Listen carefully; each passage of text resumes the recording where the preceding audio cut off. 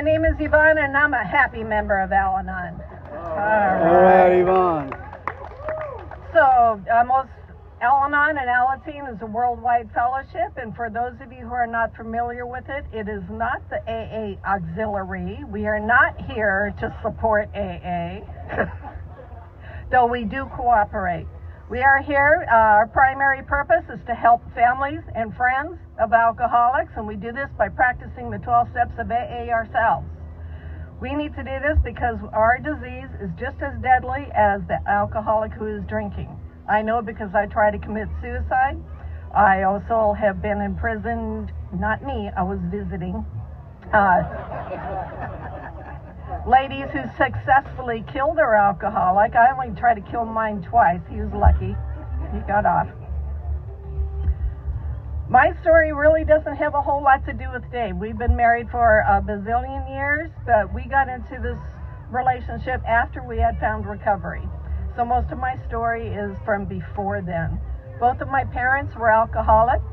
They were not the Skid Row type. They were not the rip-roaring fighting kind. They were just really nice people who kept drinking and crossed the line, and it had ended up with a physical addiction to the alcohol that they couldn't shake off. My sister and I didn't recognize that drinking was a problem in the house. We thought my dad was just an insensitive jerk. We had other words for it, but that's what we'll say tonight. And we thought that my mom was really sick. And I was afraid that my mom was dying. She always had that appearance of dying. And then my dad didn't help much because with my behavior, getting in trouble, he would say, "Look at what you're doing to your mother." And I sucked in all that guilt, and sure enough, I felt like I was killing my mother. Later on, I kind of figured out that drinking was the problem because, you know, there were daily vodka sippers. They kind of sipped all day long, and we figured that was the problem because I didn't see my other friends' parents doing that. And so my sister and I tried to do something about it. We put salt in the vodka. That just makes them thirstier. We watered down the vodka with water. That just makes them drink even more because they have to get to a certain point. My mother was Swedish. Both my parents are Swedish, and so they hid alcohol from us, and they also hid alcohol from each other. So they had all these hiding places. And my mom would write little notes to herself in Swedish where she was hiding it. And my sister and I would break out the Swedish-English dictionary, and we'd find out where it was, and we would play hide the bottle. We had no idea how much stress that we were causing my poor parents. I moved out of the house the week after graduation because I just, needed to be out on my own and away from what I thought were unpleasant conditions. Now, it wasn't really rowdy at the house. It was just more of emotional stuff.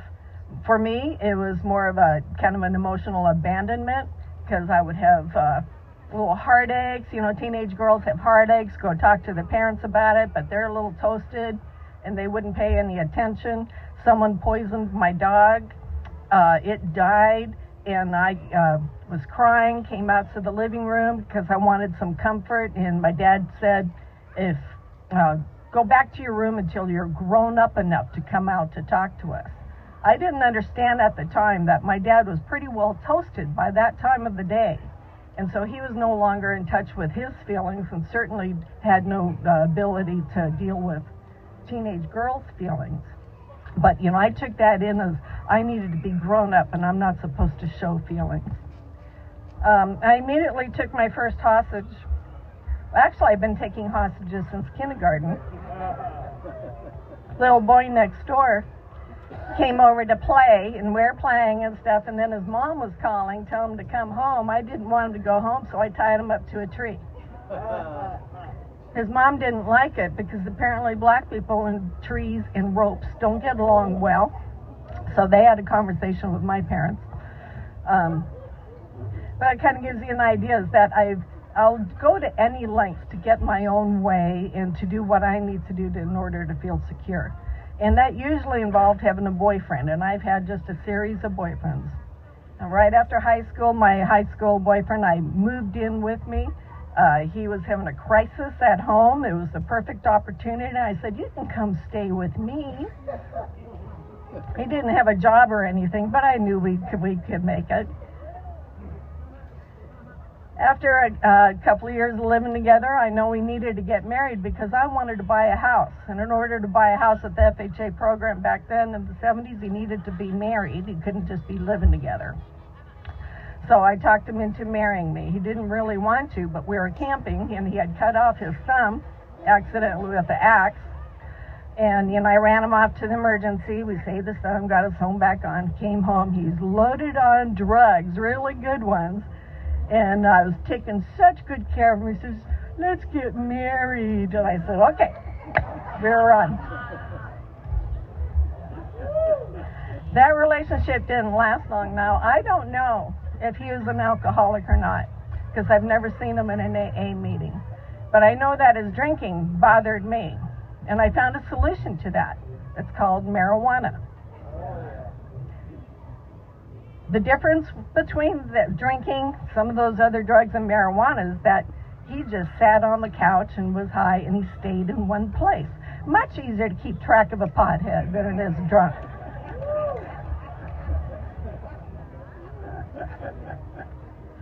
I needed a way to explain to myself what was wrong with the relationship, what was wrong with him.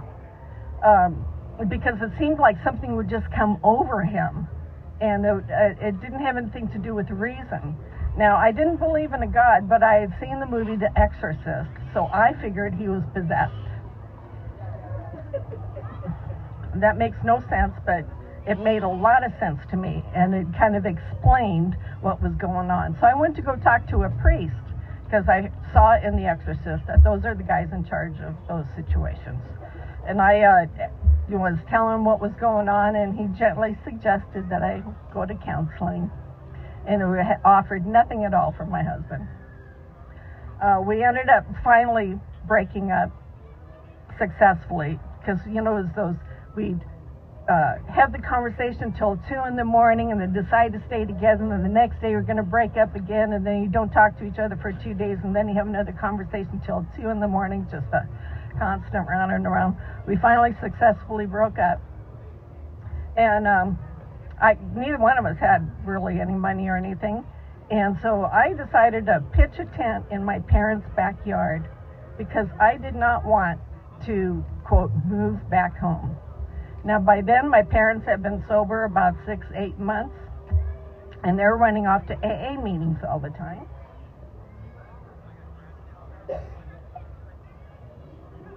And they would invite me to open AA speaker meetings. And I loved those meetings. You guys are just freaking hilarious with your stories. I just loved it. But I heard stuff in those meetings that I identified with. And it was very disturbing because I was not drunk when I did those things that, like Patty was talking about doing when she was drunk. I knew there was something wrong with me. But there was also a great attraction. I looked around in meetings just like this, and I saw the light on in people's eyes, and I saw the camaraderie, and I saw people caring about each other, and I saw people getting well, that I wanted some of that. So I thought, okay, I'm going to join Alcoholics Anonymous. So a little hard to do when you're not an alcoholic. I figured you guys would find out that I was lying and kick me out. And what's more embarrassing than being kicked out of a darn AA meeting? So I thought, well, both my parents are alcoholics. Good chance I can become one if I drink. So by then I moved out with, and I had a roommate. She was on a softball team. That softball team was sponsored by a bar. So after the game, we'd go to the bar and drink. Now I can't get past 2.5 Kahlua and creams over a 4-hour period. If you drink too much, you might throw up or something. I just couldn't do it. So I was the popular designated driver, and also had some of my own behavior issues coming back up. So like my friend's big brother would come into the bar, he'd be drunk, stumble up to the bartender, get rowdy, get 86'd out of the bar, and I'd go follow him because I got to make sure he's okay. And that means you got to hop on the back of the motorcycle with the drunk and then go to his house and then have him wake up in the morning and say, "What's your name?" I'm one of those girls, sorry.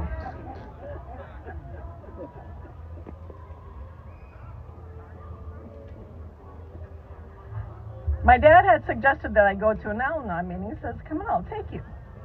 So we drove to West Covina, and we walked by a meeting, and there are little old ladies in there. They had gray hair and white hair, and some of them had a little bit of blue hair, and they were knitting and crocheting. I was 22 years old. My dad could not dump me off with those old ladies, and we just walked off. And but he did give me the big book of Alcoholics Anonymous to read so that I'd have something and I could pick up some recovery through just reading. Well, my roommate's parents were drunks. They got kicked out of where they were, and they came to stay with us. And they were the rip-roaring kind of drunks, the ones that stayed fighting, the broke stuff in the house, were verbally abusive, were just god-awful. And my roommate was just so upset. I knew I needed to do something. And they weren't my drunks. I wasn't emotionally attached to them, so I was just willing to do whatever it took. But I read in the big book of Alcoholics Anonymous that in order for someone to stay sober, they're supposed to work with other drunks. So I called my dad, and I said, "I got some drunks for you." And he said, "You need to go to an Al-Anon meeting." And I said, "No, you don't understand. I read in the book." And I proceeded to tell him what I had read in the book. And he says, "You don't want to go to Al-Anon because there's a bunch of other manipulating witches like you there." He didn't say the word witches. And he hung up the phone. Now, my roommate needed help because her parents were just awful and they were tearing the place up. So back then we had an Al-Anon hotline that you can call and you can get directions to meetings and stuff. And so I called that phone number and asked her where a certain person's meeting was. There was a person that I knew that was in Al-Anon. My dad used to work with her years ago. When he was drunk, she kicked him in the butt. I loved her. She was my hero. And I had heard that she was in Al-Anon, so I wanted to know where her meeting was. I was informed nobody owns a meeting, but I was given meetings in her neighborhood, and I was pretty smart, and I took my roommate, who needed the meeting, to this West Covina Tuesday Night Live in the Rainbow Room meeting. Yeah, that's the best meeting in the world. Okay. And at that meeting, my roommate never went back, but I've been going ever since, and that was on March 3rd, 1981. What I heard in that meeting, there was a woman there named Winnie Eddy, and she talked about how her alcoholic would drive her crazy, and she would just watch everything she was doing, and whatever he was doing, and it drove her crazy. But her sponsor put a little jewel butterfly on her glasses. How's that going to help you with the alcoholic? But she noticed that when she was looking at it, she'd bump into things, and it was irritating her, and she'd swat at it. But if she took her eyes off of that little butterfly, she could manage her own business just fine. Now, being the really smart 22-year-old I was, I figured out, if I don't look at her alcoholics, they won't bother me. So I went to meetings every single night to get me out of the house. I'd go to work, come home, get something to eat, and then go out to a meeting. Eventually, they did move out, and by then I was pretty well hooked on Al-Anon.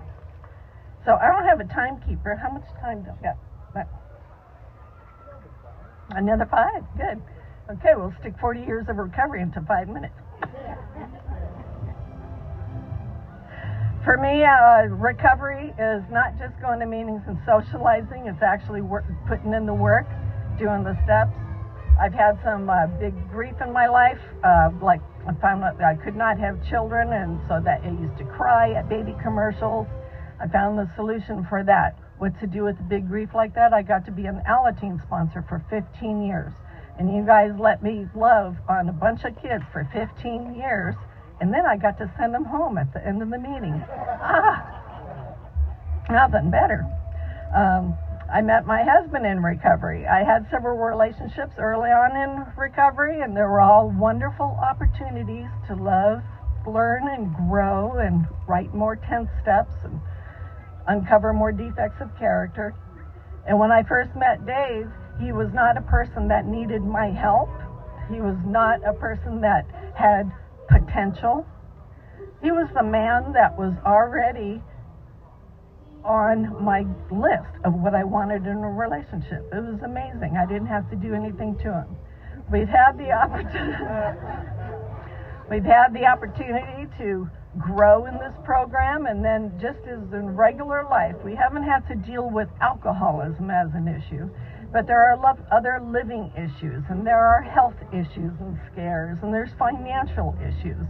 And we've learned how to work the program through that, be supported by the people in the program to help us through that. And for that, I am so ever grateful that I am not sitting in the prison with those other ladies, because I haven't had to even point a gun at this man. He's been a good guy. That's it for me. Thank you.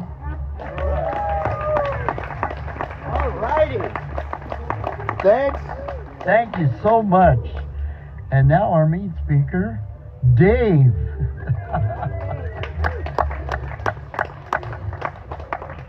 My name's Dave, and I'm an alcoholic. I don't know if I'm the main speaker or that was the main speaker tonight. You know, I'm a grateful member of Alcoholics Anonymous, and what I can tell you is that I have a life that I never thought I could have due to Alcoholics Anonymous, and also due to the Fellowship of Al-Anon. Because when I was new, my sponsor said, you're going to live with alcoholics the rest of your life, maybe you ought to go to some Al-Anon meetings too, so you can learn how to live with them. And that's been great for me, and I'm eternally grateful for that. You know, over the last couple of years, it's been a very emotional time for me. My sister's had dementia, and I've been watching her do the long goodbye. And last Thursday, she died. Right? I don't say that to get your sympathy. What I know is she is now at least not struggling with her dementia. And I'm so grateful for that. I'm grateful that over the last 2 years, I've been able to spend a conversation constantly with God. Because when I visited with her, I had conversations with God. Not necessarily talking to him, but talking to my sister and her reactions to my conversation with her. And things she would say like, Dave, I want you to know Grandma says that she loves you. Now, my grandmother's been dead for over 40 years. That was God, right? You know, that doesn't make a lot of sense to the newcomers here. I saw that we have a lot of newcomers here.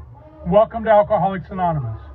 Well, I'm going to tell you what I know is they told me when I was new, I hope you have the gift of desperation. I hope you've reached step 0 in your life where this stuff's got to stop. Because if it doesn't, you're going to die. And that's what they told me. And it's been true for me for the last 39 years. You know, I've been an active member of Alcoholics Anonymous for over 39 years. Because I've been an active member of Alcoholics over the last 39 years, I've been able to spend 2 years with my sister saying the long goodbye. Right? So that's a gift we get in this program. Doesn't make sense to you if you're new. You're just trying to figure out how to keep your butt on and get to the next meeting. You know, and how to keep that job that you're on the edge of losing because, well, actually you're not losing it, you're giving it up. That's what they taught me early on is I never lost a job, I always gave them away. You know, I never lost relationships, I always gave them away. I made choices that caused me to lose those things. It had nothing to do with them. You know, I come from a household of a family. I'm the youngest of the family. Now, you know, I have my sister. And why my sister is such a treasure to me was back on June 5th, 1984, when I came to the program Alcoholics Anonymous. I called my sister. I was living in a travel trailer in my parents' driveway because, like Yvonne, I wasn't moving back home. I was using their garden hose for my water supply. I was using their electricity for my electricity on my trailer, but I wasn't living at home. Because I got pride and ego, right? And on June 5th, 1984, I made a tragic telephone call. I called my sister, Sandra, the one that just passed. And I said to her, Sandra, I just can't drink anymore. And she did the most wonderful thing she could have ever done for me. She said, good. Go to a meeting of Alcoholics Anonymous. And she hung up the phone. Well, that just made me mad. You know, she didn't give me that 5 minutes that all alcoholics need. And if you think about it, look around you. If you give any of these people in this room 5 minutes, they'll convince you of anything. We're expert at that kind of stuff. Because we don't want to live in our own reality, so we can twist your reality to fit our reality. You know, at least that's what I was an expert at.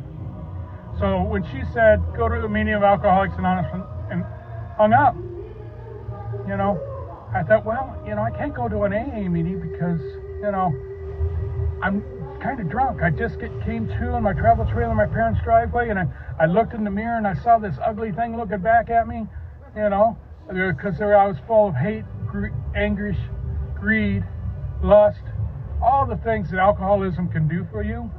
You know, I had great misadventures in alcohol with my alcohol. You know, I started drinking one night in Norwalk, California, and I came to in a motel room. Now, that wasn't a common thing. You know, uncommon thing for me at that time. I came to this motel room and I looked around and I couldn't figure out where I was. And then I looked outside and there was snow on the ground. And I went, that's funny. I was in Norwalk when I started this. And so I wandered up to the hotel office and I said, excuse me, where am I? And he said, howdy. And I went, uh-oh. I said, howdy. Where am I? And he says, you at 6B in the Inn. And I said, uh-oh. 6B in where? He said, Amarillo, Texas. You know, I started drinking in Norwalk, California. I went back out and looked out in that parking lot, and my car wasn't there. To this day, I still don't know how I got to Amarillo, Texas, but it's a long walk from Amarillo, Texas back to Los Angeles. I can guarantee you that. You know, so I had these kind of great adventures while I'm drinking. I had a great adventure one night, came to in my living room floor, and I looked across the room, and I'm living in these kind of fine establishments that are here in Glendora, actually, at the time. You know, that has the rats and the bugs and the cockroaches and all those things. And I saw those, and I looked across the room, and there's these beady eyes looking back at me. It's dark. I'm too drunk to get off the floor and do anything about it. So I stare at those beady eyes. They stare back at me, and I keep staring at those beady eyes. And about 4 hours later, the sun came up, and I realized that the last 4 hours I've been held captive by my own sock, thinking it was a rat. You know, those are those glamorous drinking things I did. I don't know about the rest of you. You know, what I also did was destroy my first marriage. You know, I broke her heart on a regular basis. She knew how to call the police department. She knew how to call the mortuary. She knew how to call the hospitals to figure out where I was, because I was one of those blackout drinkers that disappeared for days. Right? So when I came to in that travel trailer in my driveway in June 5th, 1984, you know, I was just tired. I'd hurt everybody I could ever hurt. You know, I was living in my parents' driveway. I say because I didn't want to move back home. It was because my parents didn't want me to move back home. That was the best they could do, is let me live in their driveway and take a shower occasionally. You know, because they were tired of me. And my friends were tired of me. I don't know about the rest of you. Maybe you're all out having a good time with the new guys. You may be still having a good time with those friends, and they're still giving you all the best advice in the world. But I wasn't my experience. I was dying. So on June 5th, I made a call to my sister, and then I went and checked into the Sanborn Motel in Baldwin Park. It's now a nice Marriott, but at that time it was the Sanborn Motel. It had screen doors, so it's, you know, it's a fine establishment. They're rented by the day and by the hour, so whichever you chose to do, you know, it's a great place. And detoxed myself. I don't recommend that, because you can die doing that. But I didn't know that at the time, because back in the 80s, there was not a lot of recovery centers. There was not a lot of treatment places. There was a couple of dry out joints, and that was about it. Not even know about those. You know, I grew up in a household with my family that they tried to teach me right from wrong, but I also felt isolated from my family, because we had one of those station wagons with the seats. The rear seat always looks backwards.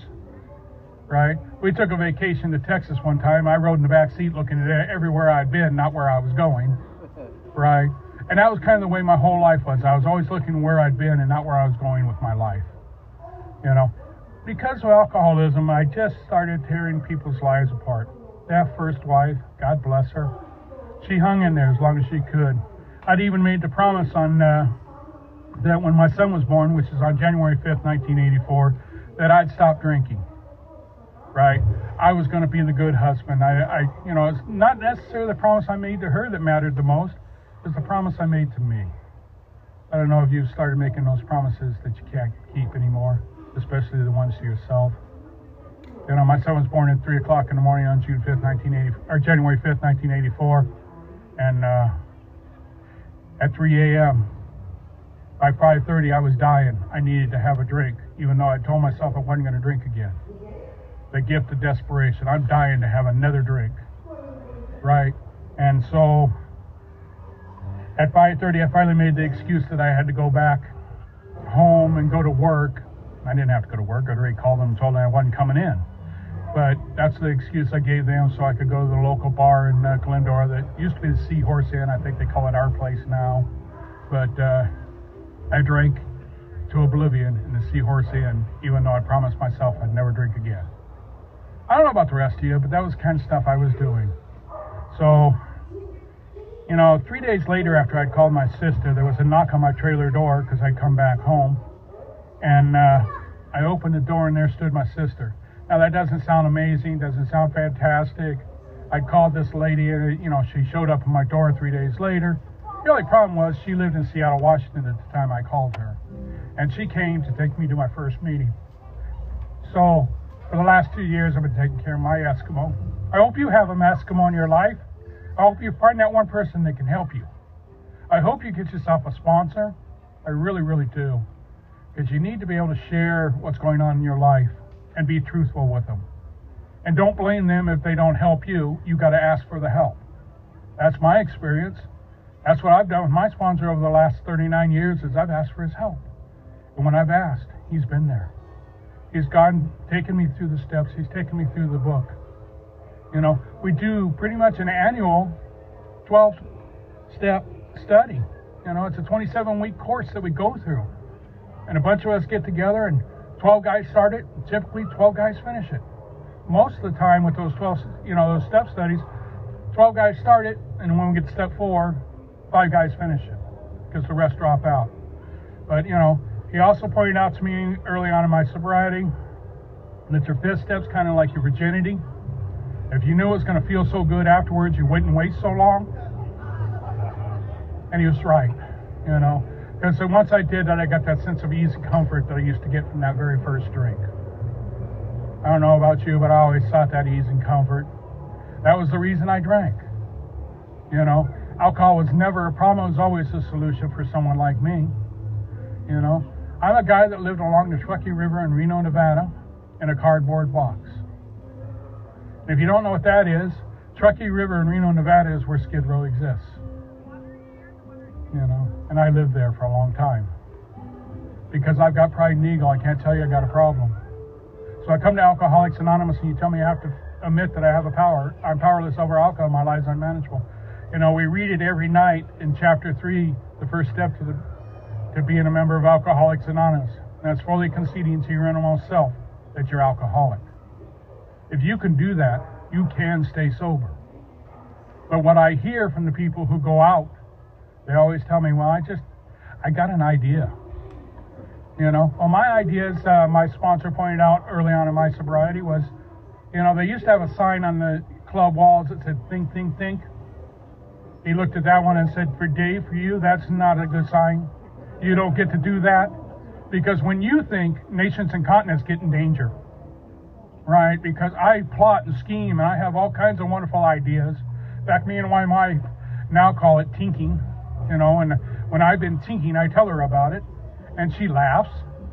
And I said, no, I'm serious about this one. And she laughs some more. Because of Alcoholics Anonymous, I have a loving wife today. My first wife left me. Thank God she did. She deserves much better treatment than I ever gave her. Right? She didn't deserve the kind of man I'd become. But today, that first wife and I are very best friends. We end conversations with I love yous, because we truly mean that now.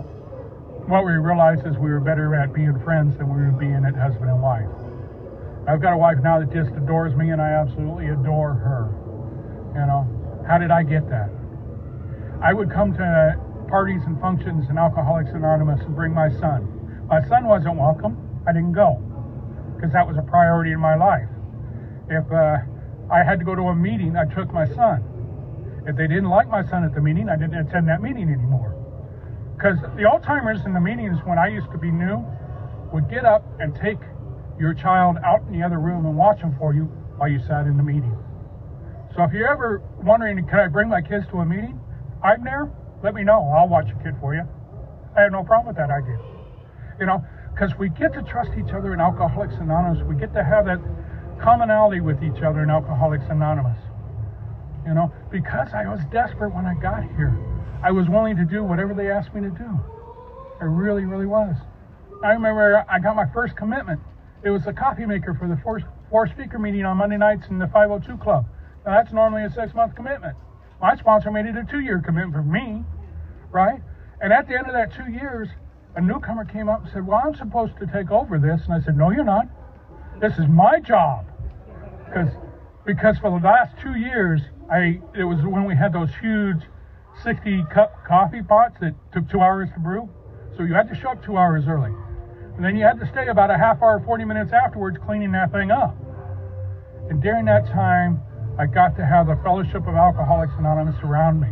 I got to meet people like Big Book Mac, who taught me all about the Big Book Alcoholics Anonymous by inviting his sponsees to come meet him at the club. And I'd be sitting around there and he'd say, Dave, come over here. I want you to read this chapter, this page, and this paragraph to my sponsee here. And then I want you to explain it to him. I got a very detailed information about the Big Book Alcoholics Anonymous because I was explaining things I didn't understand, but he would help me understand. Those are the gifts. I remember relationships I had with Harvey. I remember one time I was sitting in the 502 Club at the counter. In walked Harvey with his tattered old suitcase, and he toddled up next to me and set his suitcase down next to me. I said, what's going on, Harvey? He says, Dave, I'm moving out. I looked at him, I said, but Harvey, you live alone. He says, but I can't stand it there. You know, God bless Harvey. I loved him to death. He was also the guy that said, Dave, come here. I got a secret for you. I thought, all right, you know, Harvey's a long-time guy. I'm going to get a great secret. He says, you want to know how to become an old-timer? I said, oh, great. I'm 23 years old. I'm going to know how to become an old-timer at 23 years old. I'm going to have the secret, Alcoholics Anonymous. He looked at me. He got a little smile on his face, and he says, well, Dave, you breathe in, and you breathe out. And in between those breaths, you don't take a drink no matter what. And then, if you really want to become an old-timer, you get old. Well, since June 5th, 1984, I haven't found it necessary to drink. I breathe in and I breathe out. And sometimes I've gone 5 minutes at a time. Sometimes I can't do a whole day. Sometimes only 3 minutes. But I just don't drink. If I don't drink, the rest of the world will come together by itself. See, that's what I discovered with the 4-step. I don't know about the rest of you, but when I did my 4-step, I was just this horrible mess, right? And I put it down on paper, and I started to put me together. And one of the greatest stories I ever heard in Alcoholics Anonymous was about a man. He said, you know, I come home from work and I'm tired. I just want to relax. And I'm reading my newspaper, and my son says, Daddy, can we go out and play? I just want to read the newspaper and relax, right? That's what I want to do. And so his son says, but Daddy, I want to go play ball. And he notices there's a picture of the world. And he thinks to himself, I tear out the picture of the world, I can give it to him and he can put it back together. And by the time he's done, maybe I'll be relaxed enough to go play. Right? That sounds like a wonderful idea. Except for he explained that all to his son, and less than a minute later, his son's back with this picture all put together. And he said to his son, how'd you do that so quickly? And his son said, it was easy, Daddy. On the backside was a picture of a man. I put him together, and the rest of the world came together all by itself. See, when I came to Alcoholics Anonymous, I was the general manager of the universe. You people sucked. You didn't do it my way, right? But once I did that 4th and 5th step, I started to put me back together. I started to work that 6th and 7th step into my life. I got that list of character defects, and I asked them to be removed, all right? And I started doing things in step 7 where I was doing the opposite of what I used to do. That's how I got rid of my character defects. I started doing the opposite. I don't do the cheating as much as I used to. Every once in a while, I still think I need to, but I don't do it as much. You know, I don't hurt people anymore because I learned to be a gentleman. I learned to treat people with respect and dignity, even if I disagree with them, because they have a right to their opinion. You know, sometimes I think that they're wrong, but that doesn't matter what I think. You know, I have a disease of perception. I don't know about the rest of you. I lived in New Mexico, and I lived in a little town called Rio Rancho. It was north of Albuquerque, and down below us was a little town called Corrales. It was along the Rio Grande River, and I lived on the mesa above it. And then I'd drive through this little town of Corrales, and they had a speed limit of 25 miles an hour, right? And I'm driving through this town, and I get pulled over, and I get a ticket for 26 miles an hour. And I thought, well, this is stupid. I'm only doing 26 in your 25-mile zone, but I pay my ticket. Well, that's good. That's kind of an amend, but it's not a full amends. And then I keep driving in their town, and I get a ticket for 27. And now I'm really upset. I think they're picking on me now. That's where my perception's taken me. And so I pay the ticket, which is sort of an amends. But then one day I had a client that was in Corrales, and he was talking to a police officer of Corrales. And my clients, you know, they were talking about the speed limits in the town. And he said, you know, I just moved here from California as a police officer in California, and it drove me crazy for a long time. Why does my chief want me to always enforce anything over 25 miles an hour? So he said, I went to my chief to complain about it. And he said, you know, my chief had a real simple answer for me. He said, you know, I've been chief for 30 years. I've had a speed limit of 25 miles an hour, and I've had no fatal accidents. They were looking out for me. See, so my amends now became, I went 25 in that town no matter what, right? Paying the fine was not the amends. The amends is stopping the behavior and the action. See, so I have a perception problem. I perceived they were picking on me, when in reality they were just trying to save my life. Just like in a meeting of Alcoholics Anonymous, you'll have that old timer that'll piss you off. He's not doing it to piss you off. He's trying to save your life, if you listen close enough. But sometimes our egos get in their own way and think we have the answers. I know I did. I don't know about the rest of you. You know, Alcoholics Anonymous has changed me completely. Like I said, I've spent the last 2 years with my sister saying the long goodbye. Now I'm self-centered and egotistical to the core.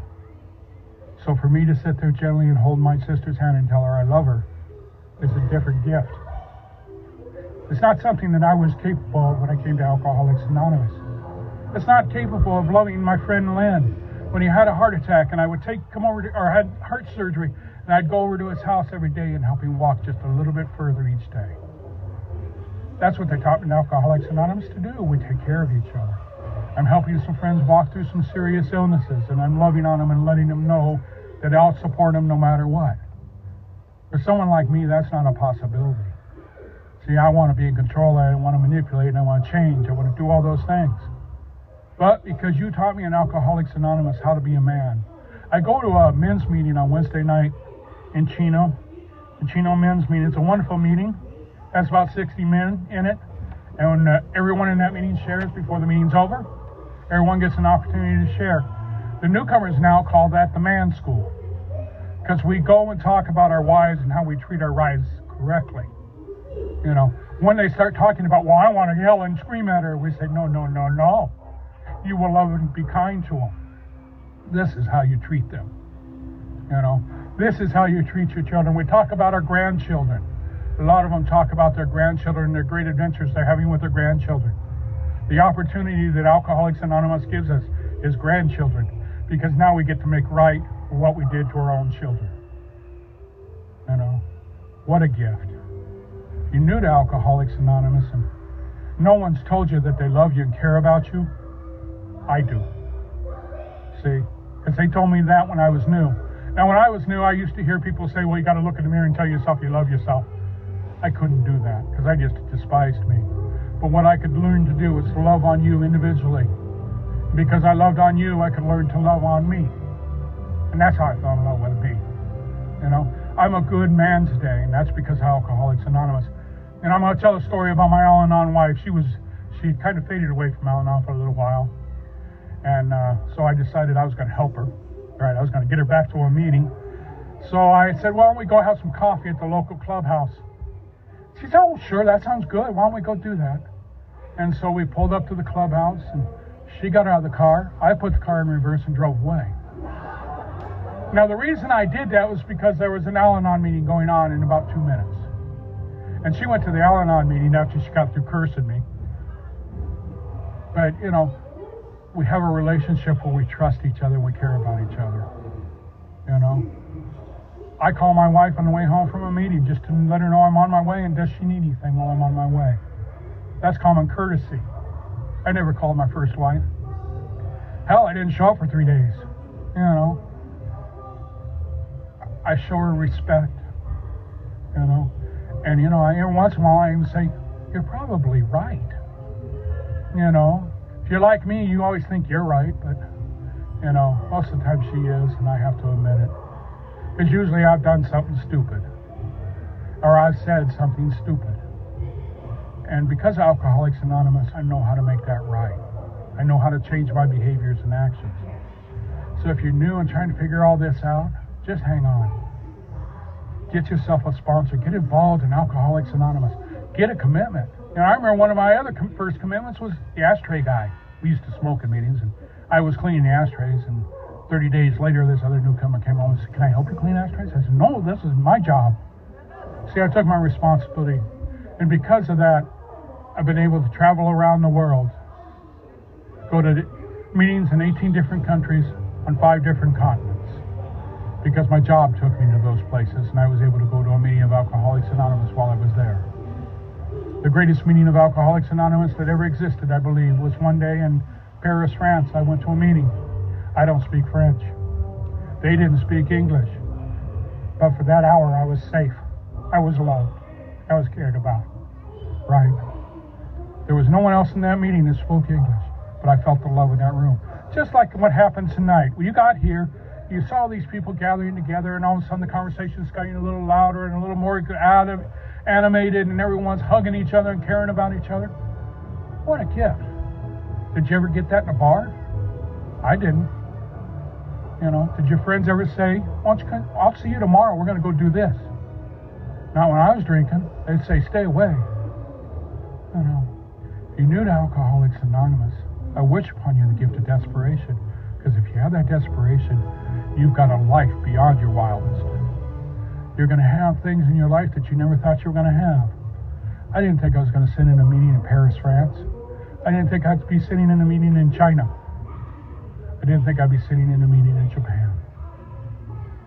I sat at a bar and had a cracked mirror and stared at it and said, someday I'm going to go to those places. You know, if you're new to Alcoholics Anonymous, I love you and thank you for letting me be here tonight.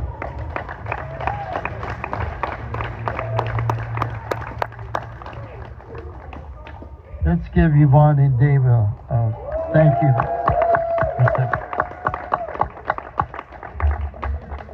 All right. Let us. Yes, let's introduce our grapevine rep. And Robert, where are you, Robert? Here he comes. Okay. Robert. Hey, Rudy. Hey, everyone. I'm Robert. I'm an alcoholic. I'm your grateful grapevine rep. Grateful to be here in the meeting with Alcoholics Anonymous to be sober. Thank God for that. This is a grapevine book. Has some AA stories in here. I like to read them. I want to give this away to someone, whoever wants it. We could read it, give it to someone, take it to prison, send it off, leave it at a doctor's office. If it's a God shot, somebody will pick it up and it might help them out in their life. Somebody come pick this up, I want to give it to them. Come on, don't be bashful. We like the grapevine. There we go. Thank you.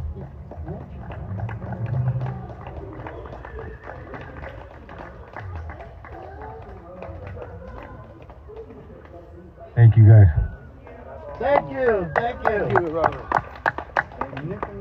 Yes, now we have Nick with our raffle tonight's raffle.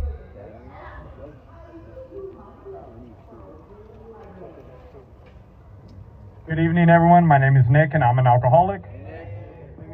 Thank you guys for all your contributions for the raffle. And if you can, before we leave, if you guys can help out with the cleaning up, like to thank Pat, everyone that brings stuff. Pat helps with the cooking. You guys are all amazing. And if we could just do our part, maybe help out a little bit, it would be greatly appreciated. Thank you guys. So let's go ahead and get our tickets out. We got a couple literature that we're going to be raffling off. One big book dictionary, and with each of these books, we'll be giving away a bookmarker as well. Okay? You can help me out with the sorting. Your Uncle Rudy. There we go. He's the one who brought me to the rooms, and then he left me. he plugged me right in, and he's all right, it's all you.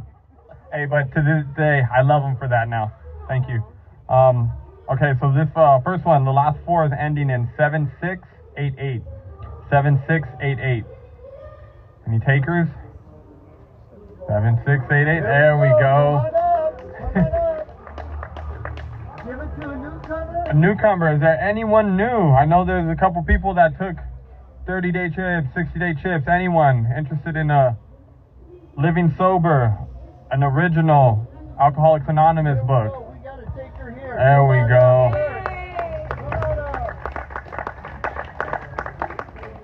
All right, Vin, right? There we go. Izzy. It's Israel. Israel, all right. So which one would you like, Israel? The original. There we go, the original. And then let me go and give you a bookmarker with it. All right, sir? Awesome. All right, thank you. All right, Thank appreciate it. you. Israel. Appreciate it, Israel. Thank you. All right. The next one, last four ending in 7706. 7706. Down again? He has like 20 tickets. He could have been him again. No? 7706? Going twice. Do you have it, Matt? Huh? All right. Here we go. One more. This is the winner. Just the winner. 7733? 7733? Do you have some? I have two too. I don't know. 7733? Don't be shy. If you have 32, you. Newcomer, another newcomer. Anyone? Once? Twice? No? Okay. Pick another one. Dig deep. Dig deep. There's one with a tab on there. No, I'm just kidding. Okay, 7718. 7718.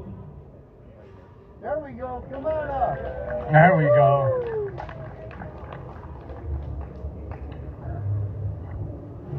All right, Art. What would you like, sir? Work is planned. Living sober. Who needs a big book dictionary? Big one. Oh, you should. There we go. Do we have one more? Oh, yeah, there's one more. One more, guys. Excuse me, guys. All right. Last one and Okay, it's too late. We'll give it away.